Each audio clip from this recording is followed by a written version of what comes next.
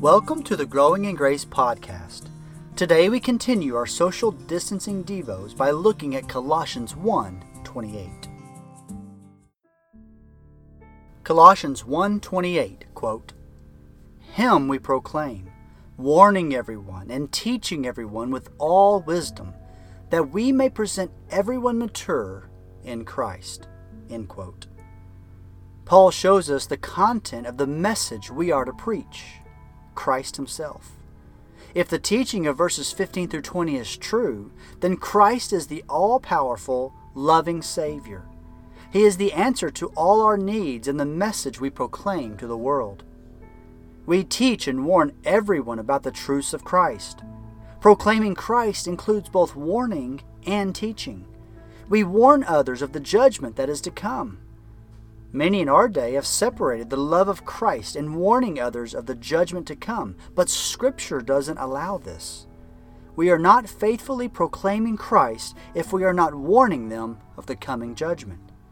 Yes, we speak of God's mercy and grace, but mercy and grace simply don't make sense if there is no judgment. We also teach others the good news that Christ has died to save us from the wrath to be poured out in judgment. Warning about the judgment is good, but that isn't the good news. The good news is that while we deserve judgment, we can escape such a judgment through the person and work of Jesus Christ.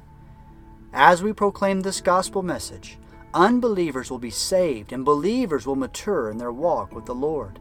The gospel continues to bear fruit and increase, Colossians 1:5 and 6. To help others grow in their faith, we must proclaim Christ and His good news. We teach the Word of God and make it fully known. Application questions. Number 1. When was the last time you warned someone of the judgment to come? Number 2. Are you proclaiming the good news of the gospel with your words?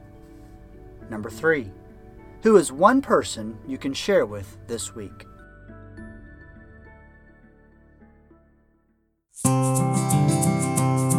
Thank you for listening to the Growing in Grace podcast. I pray this episode served you well. If so, consider sharing on social media or leaving a rating on iTunes so that others might be encouraged as well. May God strengthen you this week as you continue to grow in grace.